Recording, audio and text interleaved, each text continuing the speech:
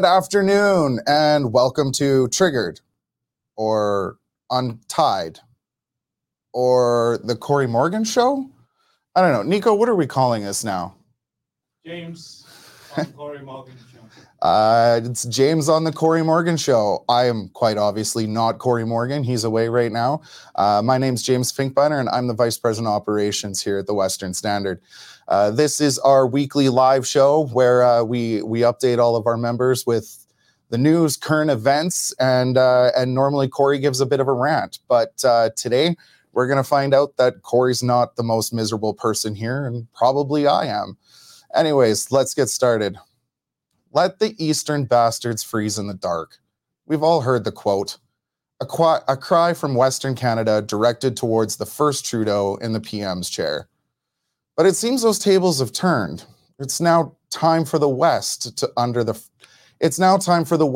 freeze in the dark. Policy after policy from Justin Trudeau's climate czar, Stephen Guilbeault, have shaken the very foundation of the country. From a carbon tax to no more pipelines to plastic bans, his assault on the Western Canadian electricity grid, it seems every new harebrained idea out of the Ministry of Environment and Climate Change has been specifically targeted at the West's natural resource economy, first jeopardizing our jobs and now our safety. Last week, the Alberta Electricity System Operator issued several grid alerts. By Saturday, a province-wide emergency alert was issued. There was no more power to be generated, and the demand was setting new records.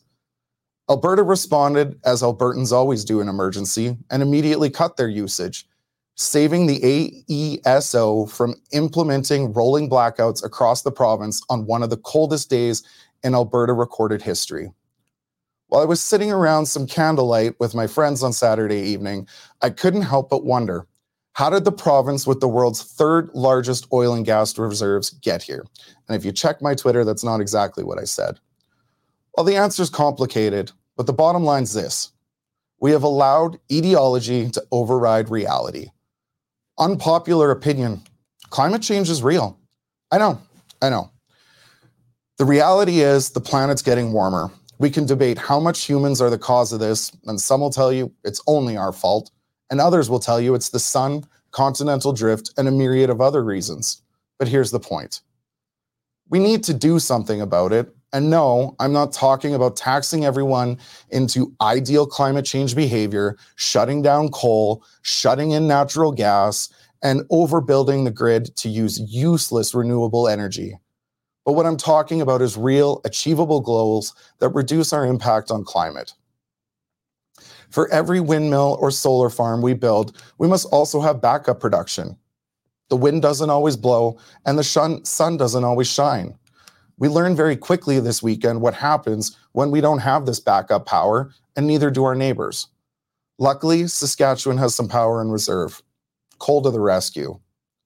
We need to reduce our dependence on fossil fuels, but we shouldn't have to freeze in the dark to do it. In addition to not having solar and wind backup this weekend, there's lots of talk about different oil or gas-powered facilities that weren't on, that had been shut down for maintenance, and that weren't generating to their full capacity. This is going to happen in any system, whether it is a publicly run system or a privately run system. Machines don't run continuously 24 hours a day, 7 days a week without needing maintenance, without needing turnaround, and without needing repairs. Yes, the province does need to investigate why we had so much power offline, but we also need to come up with common sense solutions that make sure every Albertan has power, has heat, and has the ability to live in a minus 40-degree situation. With that, let's take a look at what Dave has going on for us in the newsroom today. Dave, how's it going? Hey, wait a minute. You're not Cory. I'm the much younger but just as miserable version. Well, how did they decide that you were going to replace him? Was our janitor busy? Yeah, well, kind of. Basically, everyone else here has real important work to do. The reporters need to work on sources. They need to write content all day. And I'm the only one who normally gets to leave for lunch. And I guess I just got chosen to sacrifice my lunch hour. That's true. This is going to be the longest you've spent inside the office, since you started here? Oh, almost continuously for sure. I don't remember the last time I came in here first thing in the morning and made it all the way to 1 o'clock without stepping outside for 20 or 30 minutes. Yeah, no kidding. Well, good for you. Anyways, yeah, you're doing well. Keep it up. Lots of stuff going on to tell the readers and viewers about today. We're big story at the moment is the insolvency, of Black Press, which is a BC-based news chain. They filed for insolvency this week with I think $61 million in debt and only $3 million in cash. Turns out $1 million of that came from the Trudeau government in terms of media subsidies. So even with $1 million in free money, in taxpayers' money, they weren't able to make it. Our energy reporter, Shaun Polczer, who I understand is your guest coming up in a few minutes, has got a story on Alberta oil production. 2023, it was all-time high, just a little bit behind Iraq, but ahead of China. So we're still pumping out the black gold. Someone in Alberta is having a much better day than you and I, James, because they purchased last night's winning ticket for $70 million. All we know is the winner is not in Calgary or Edmonton. So get your tickets and check them if you haven't, because you may not have to go to work. Again, Shaun Polczer, veering a little bit, showing his versatility, has done BC in gridlock at the moment. They had a skiff of snow in Vancouver and Victoria, and as you can imagine, it has brought utter chaos. Buses aren't running, schools aren't open, and newspapers are not being delivered. So it's a bad day for people out there. We got some health scare news out of Buckingham Palace today on two fronts. Turns out King Charles will be going into a hospital next week to have surgery on a enlarged prostate, and Princess Kate has undergone surgery, some sort of abdominal surgery. They're not telling us what it is, James, but must be fairly serious because she's going to be in hospital for 14 days. All they've said is that it's not cancer. And Chrystia Freeland, our Deputy Prime Minister and Finance Minister, is in Davos, Switzerland today at the secretive WEF meetings. She's speaking apparently, but it's closed to the media. So we have no idea what they're talking about. But the focus of this year's meetings is rebuilding trust. So that's a bit of a laughable title. And I don't know if Freeland going over there is going to do anything for Canadians' trust of the WEF or not, James. I can't imagine it's going to move the needle very much. I don't think there's very much trust for Chrystia Freeland, Justin Trudeau, or the World Economic Forum. And of course, Chrystia Freeland is on the board of the World Economic Forum, which, of course, she's there giving a speech that nobody's allowed to hear about. Another journalist, by the way. No, exactly. It'd be funny if the Rebels' David Menzies was over there and could confront her on the snow-covered streets of Davos and ask her some questions. Well, that didn't go so well for him last time. So I don't know. He might be a little bit gun-shy this time. But I do hear that the Rebel has a few reporters over there. So I hope they have several cameras rolling at all times to make sure that next time the RCMP attacks one of them, that they've got that backup on tape. Yeah, I wonder how many RCMP officers got to fly to Switzerland to guard Freeland. Well, judging by the entourage that she was traveling around with just inside of Canada, I would imagine she's got quite a few with her. Plus, you know, those guys get a nice perk and a nice vacation after taking out a journalist for one of the ministers. So why not? Free trip with the Deputy Prime Minister. And Davos is a pretty nice place. I wonder if they'll get any ski time in. I'll have to see. Awesome. Well, thank you very much, Dave. Thanks for the update. Keep us apprised of what's going on. Let us know if there's any breaking news over the lunch hour. It's been a bit of a wild week in Canadian politics so far, and it's only Wednesday. Yep, you got it, buddy. Awesome. Thanks a lot, Dave. Great. Well, up next, we have Western Standard's energy reporter, business reporter, and apparently now Vancouver traffic reporter, Shaun Polczer. Shaun, welcome to the show. Thanks, James. So I wanted to talk about a column that you put out last week. I have seen the future of solar in the California desert, and it's nasty. This comes right in line with some of the situation that we're having right now, right across the West, and this isn't even just Western Canada anymore. I think it's your story as well, where actually it could be Cory's, where Texas is now going into grid alerts, and they're having the same sort of issues that Alberta's having. And if the members don't know, both Alberta and Texas have very similar grids. Texas's grid is more enclosed. It's not tied out to the rest of it. But there's quite a bit of solar and wind projects being built in Texas that almost mirror the solar and wind projects being built in Alberta. Now, we're talking about solar in California. So why don't you tell me what you've seen and what the future for the Western Canadian prairies looks like for us? Well, we were traveling from Palm Springs up to Vegas for the new year, and we just happened to drive through the desert, and I'd noticed this kind of weird geometric shape on Google Maps, and then I realized, like, holy smokes, that's a solar farm. So when we got there, sure enough, it's massive. Like it covers like, I don't know how many acres, but it's just absolutely enormous. And they're in 3 segments, and it's literally miles across, 5 miles or so across. It's just nothing but solar panels, black as far as the eye can see. Apart from being a visual monstrosity, it's basically got all the elements of what people are concerned about with solar here in Canada. It's on private land that's being administered by the Bureau of Land Management. Massive power lines that basically run to nowhere. There's only 200 people that live in this little town of Desert Center. People who live in the desert tend to be kind of hermits, I guess you might call them. So we're driving through, and along the way I saw that sign, solar kills life. And up in the corner, you can see he's a PTSD vet, and there's a trailer on the side of the road, and I had half a mind to go up and knock on the door, but I'm not sure if that would have been a very good idea. I don't think so. Yeah. They have guns.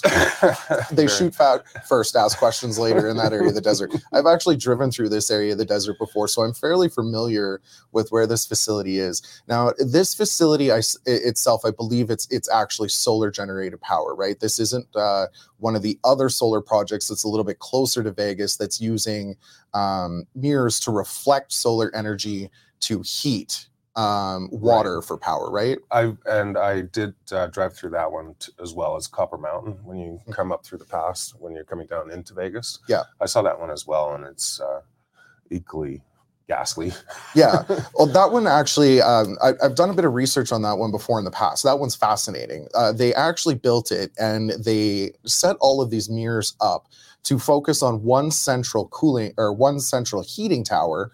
And the solar energy is supposed to preheat the water. Then the water goes down through the system, and then they use steam to generate electricity. The only issue was the sun doesn't always shine. It gets cold at night. So the facility was getting too cold in the evening. So during the day, the reflected sunlight was basically a KFC microwave oven for birds flying through it. Oh. And then during the night, it would cool down so much. So they actually ended up having to use natural gas to preheat the water in the system. And they were using so much gas to preheat the water in the system that it began having to pay the carbon tax that's in California. Oh. So the solar facility was essentially just a very expensive, very inefficient natural gas facility that was very efficient at cooking birds.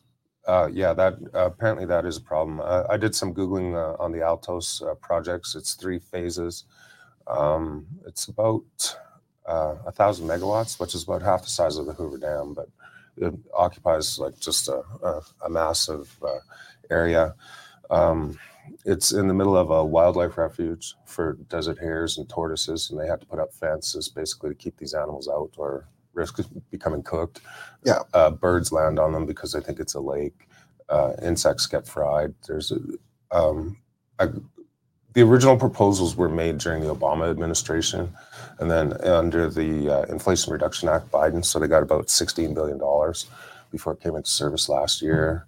And, there's this perception that the desert is kind of a wasteland anyway, that you can't really do anything with the land. Mm-hmm. But apparently it turns out it's a massive carbon sink because of the roots of the plants that live have to go down deeper. Yeah.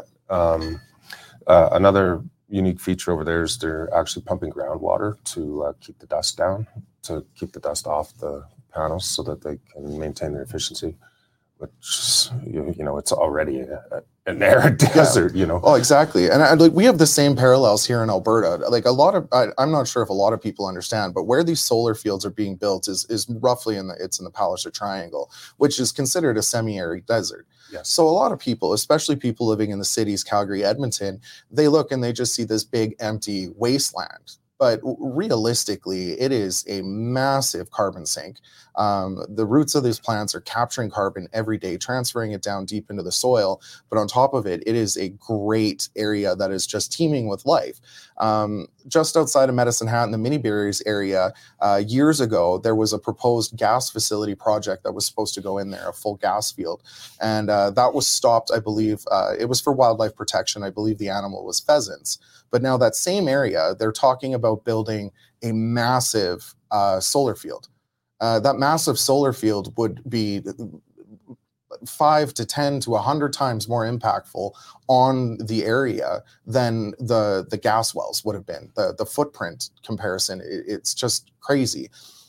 So a lot of people, and especially a lot of people in rural Alberta, are pushing back on these solar fields. They're pushing back on these wind facilities because they're not just eyesores, but they're actually affecting animal migration projects.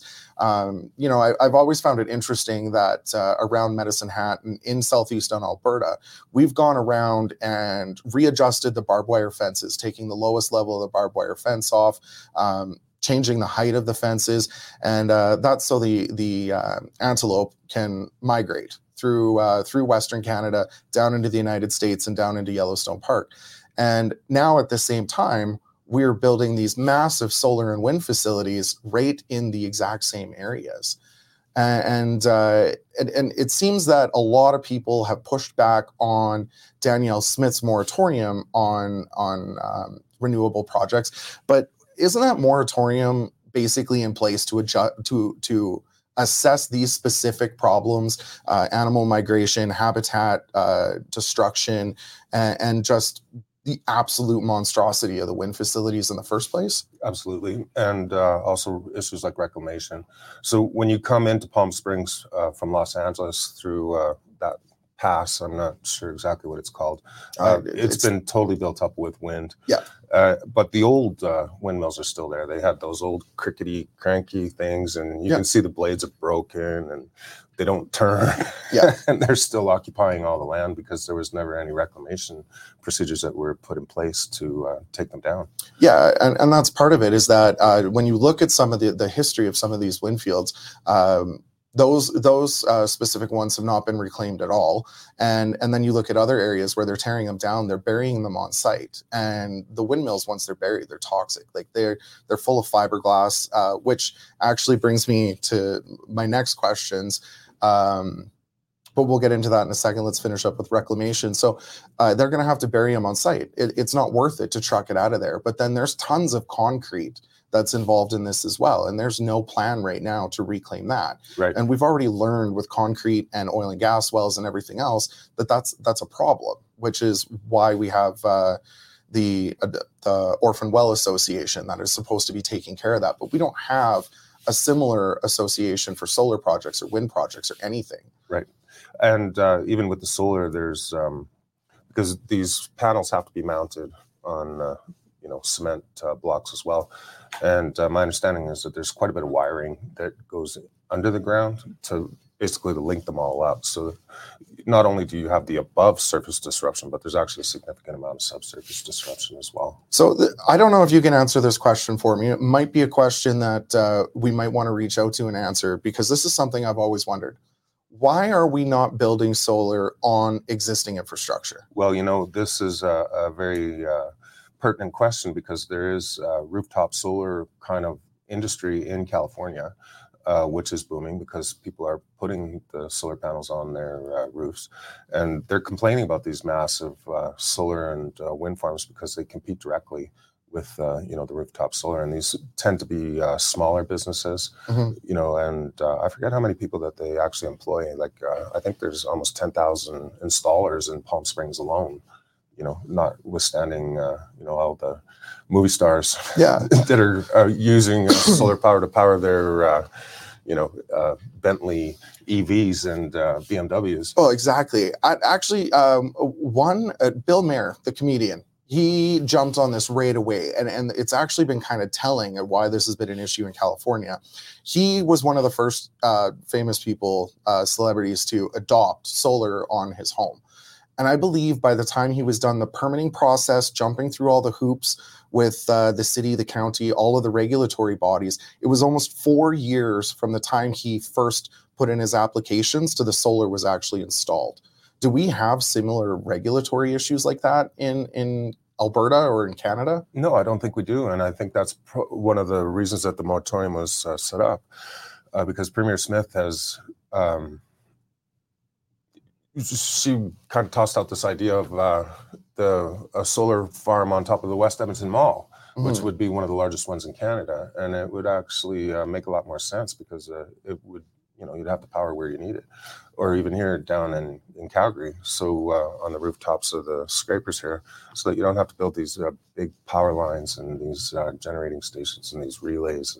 Well, exactly. Build the power where it's already needed, not hundreds of kilometers away, and then put it through massively overbuilt power line infrastructure, and where it's going through line loss anyway. So by the time you get the power from where it's windy to where the power's needed, you've lost 20, 30, 50% of it, depending on the distance. And you also don't get the subsidies if you put it on your rooftop. See, that's the other issue too, is because these massive installations are receiving just horrendous subsidies from the Biden administration, and not to mention that, but greenhouse gas credits.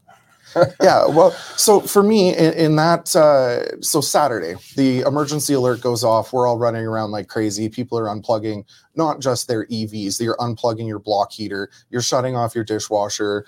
You're shutting off your washing machine and dryer. For me, I shut off all the LED lights in my house. So, my partner made me do this. We really dropped the usage by shutting off all of our LEDs, but we were sitting around having a few drinks. We were sitting around by candlelight anyways. It was kind of funny. But you look out and you see all of downtown is still lit up. It's still, all of the lights are on. They're not shutting down major sporting events and sending everybody home. They're not shutting down the trains. But, just the emergency alert was enough to bring down the power. But the first thing I thought was, why haven't we been subsidizing or at least incentivizing people to build solar and battery storage on their own homes? I've actually been looking into this a little bit. The Tesla solar roof that they build, our current house designs make it a very poor investment for existing infrastructure, but for new homes, it's actually a great idea. And one of the things is these panels are individually replaceable and they're more durable than your regular shingle roof when it comes to hail. So being in Alberta, we're susceptible to hail. It would actually be, if incentivized properly, would be amazing. And then people would have the individual storage in their houses. This would negate the need to have massive solar fields that just look like scars across the prairies, but they have no solar backup on them. There's no storage, because storage at that size and that scale is inefficient. But if we could put the solar panels on our own roofs and put the storage in our own homes, then in these emergency situations, it's not really an emergency if you're self-reliant and off the grid. You could combine that with a natural gas generator and you could become a prepper right in the middle of Calgary. Absolutely. I think it's a great idea. I've kind of looked into it. We just bought a house and it was an infill in Bowness, and that was kind of a thought. So you have to have the power meter that goes both ways. the city does offer incentives. So Edmonton and Calgary both do offer incentives, but the application windows to apply for them are limited, and the actual funds are limited. So it's a first come, first serve kind of thing. Yeah, you still need to be fairly wealthy to be able to put the system in yourself. It's quite expensive. Yeah. Yeah. The average consumer that is already unable to reduce their carbon footprint, mostly because of their income, and then the carbon tax, and then relying on the subsidy to come back, these solutions are out of reach for them. Right, and it would make a lot of sense to have like a national, or even I think the province is considering a program. You can't really quote me on that, but yeah, it would make a lot more sense to have, you know, national programs for these kinds of things rather than like you said, carbon taxes or, you know, EV mandates. I mean, where are you going to get all the power from for all these EVs that are going to be mandated by 2035? Well, and that's the other thing is we haven't seen any, well, at least in Alberta, any of the utilities really invest in upgrading the grids anywhere.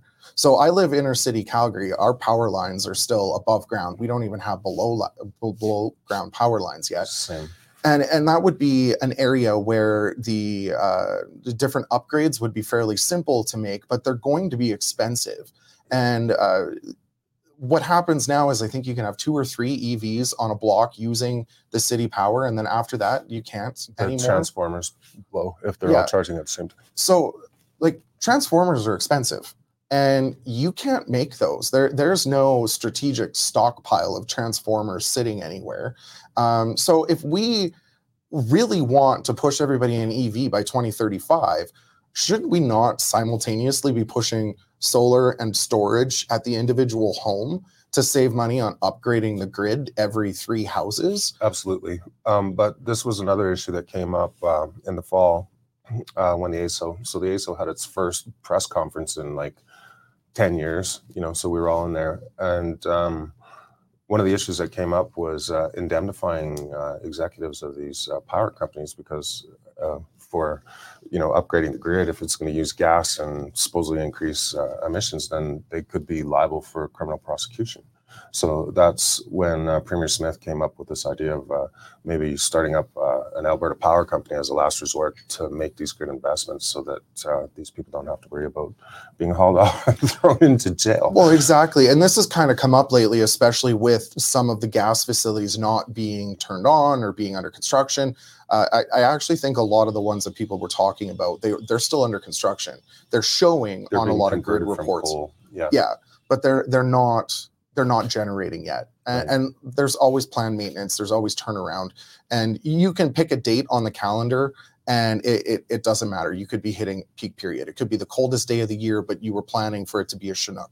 Or it could be the hottest day of the year and you thought it was going to be rain and there wasn't going to be a lot of energy used. But I'm just seeing one of the comments here that's coming in, and it says the cost of everyone having solar panels is not only financially prohibited, the cost on the environment is multiple times greater than oil and gas.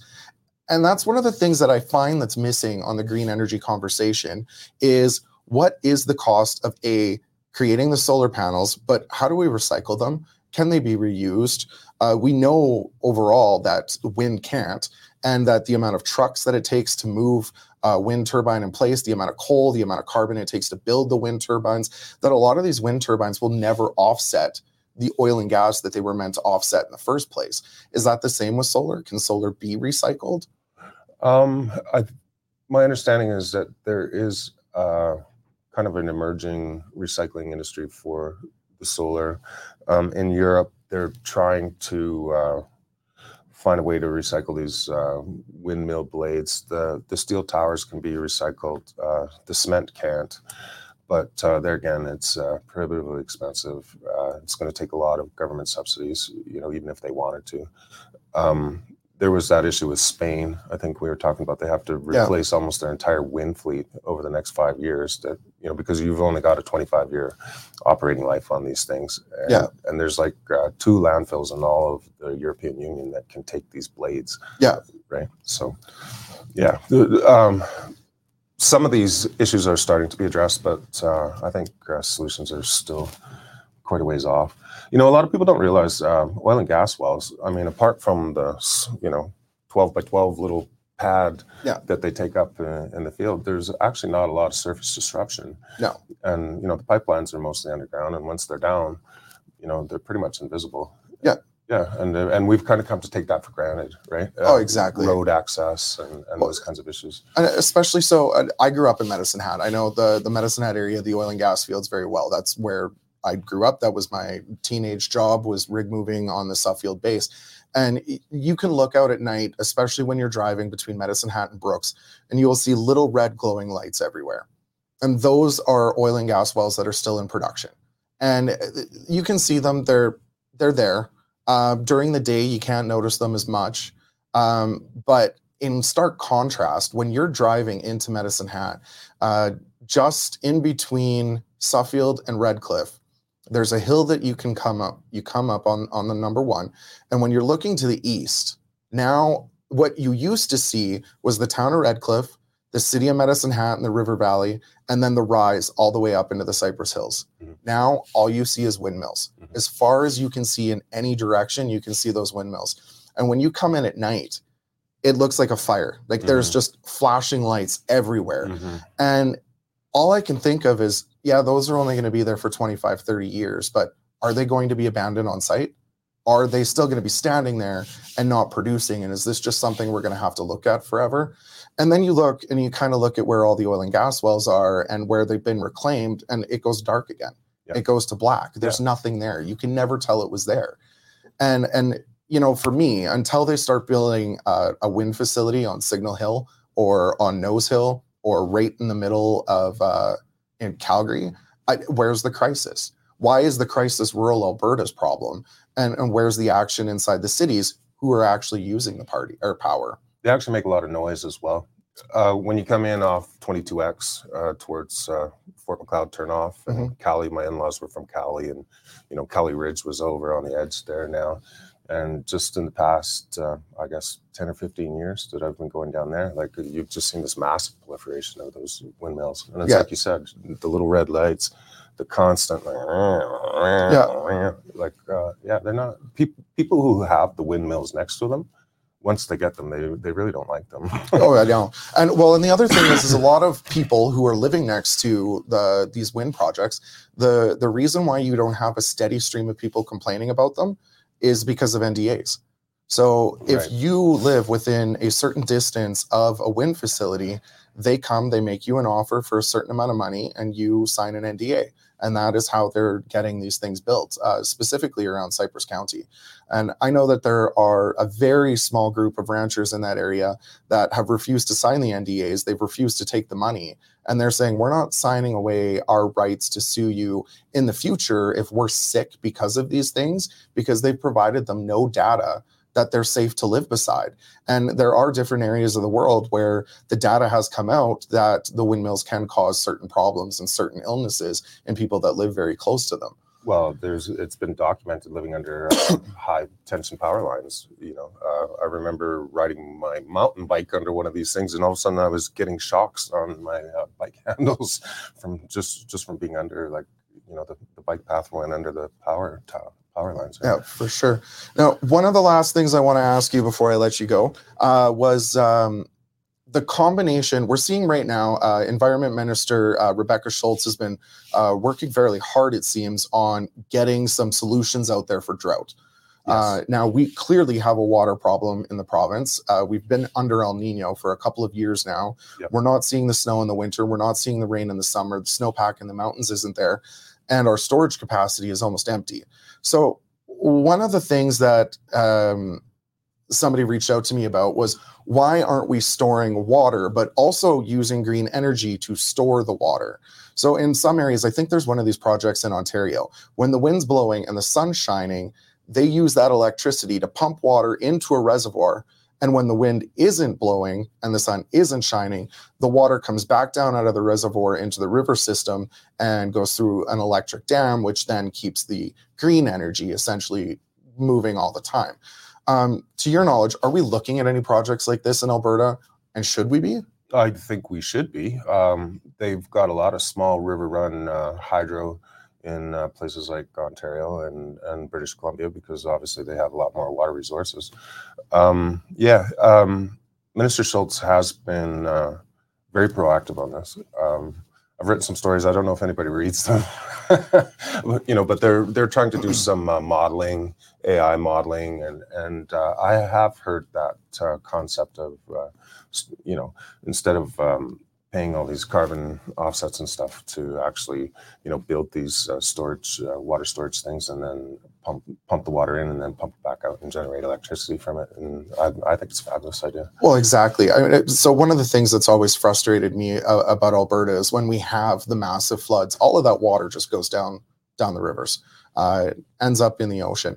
And to me, this should be something that we should be looking at as a combined issue, because this might be a place where wind and solar actually could be used for water storage and farming and irrigation, where the energy that is created from these would be used right where they are, instead of building massive amounts of solar fields and wind turbines and shipping that energy back to the cities. Right.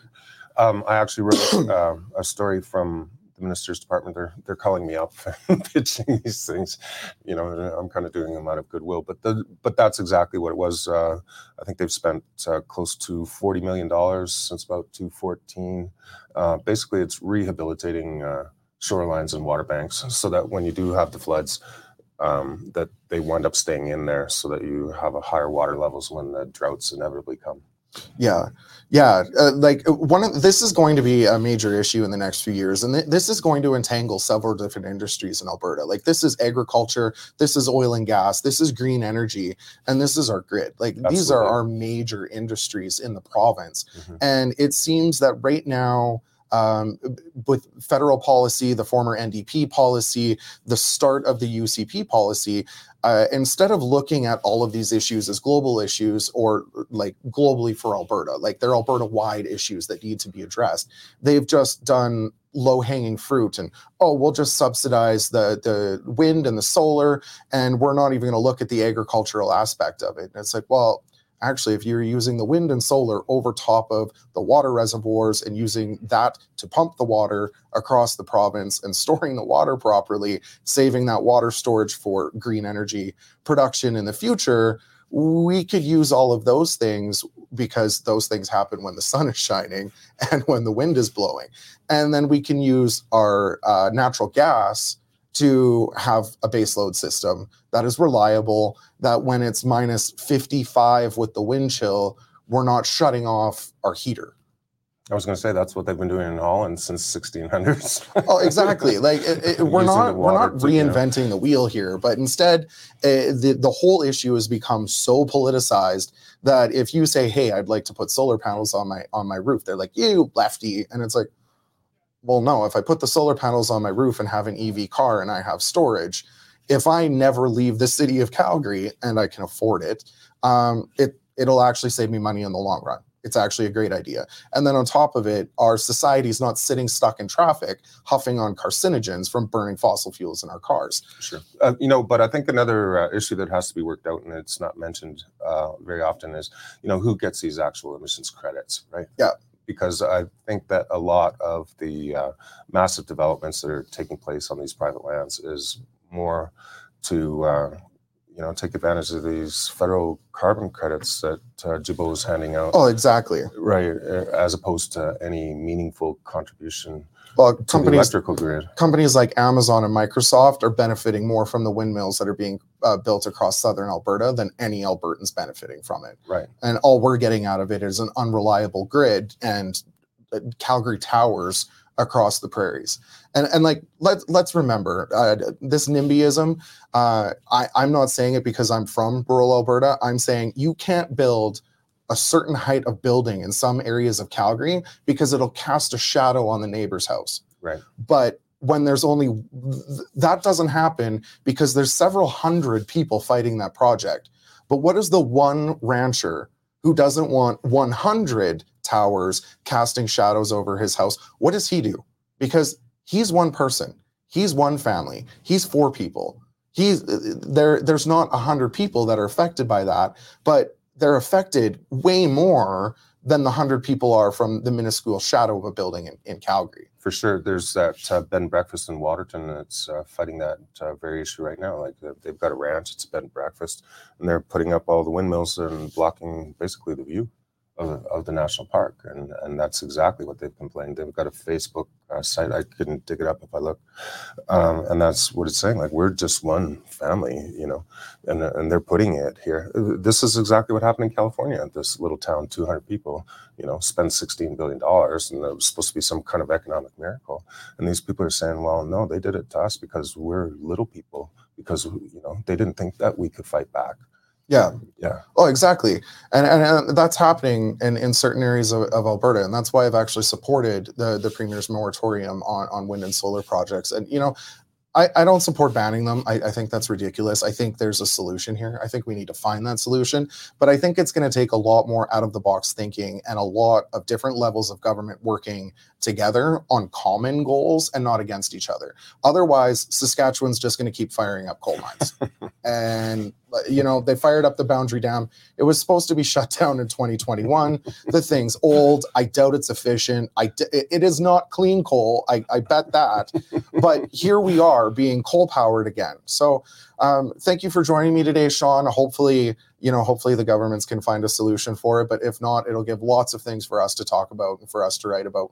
Excellent. Awesome. Thank you for joining me today. Thanks a lot, James. So now, coming up in the next couple of weeks, Tucker Carlson will be live in Calgary and in Edmonton. And we were fortunate enough to get a block of tickets. We handed those out as prizes for our members. It was awesome. It's been super well received. We were actually fortunate enough to get a second block of tickets. So check your email. Anyone that's entered into that contest, there was quite a bit of winners. If you did receive tickets and you're not sure if they're valid, send us an email to membership@westernstandard.news, and we would be happy to take a look and make sure that the tickets that you have are the appropriate tickets and that they're good to go. But we are super excited for the event, and we were pretty fortunate. And we're going to be doing a whole lot more of that this year. We're going to be giving back to our members. We are hoping that we can have more contests, more entries, more meet and greets, and more events. And if you have an idea that you would like to see passed on to us, reach out to us, membership@westernstandard.news. But that is all the time that we have for today. We will be back later this evening with the Pipeline, and next Wednesday with the Cory Morgan Show. And don't forget to stay updated. www.westernstandardonline.news or westernstandard.news. Sorry, you can tell how long I've been around here. I still got the old URL. Anyways, that's it for me. Hopefully I don't get fired after this. And if not, maybe I'll see you next week. Thanks a lot. Canadian Shooting Sports Association. Without the CSSA, our gun rights would have been taken long ago. These guys are on the front lines helping to draft smart and intelligent firearms regulations and legislation in Canada, and more importantly, educating the public about how we keep guns out of the hands of the wrong people. To become a member, it's absolutely worth every penny.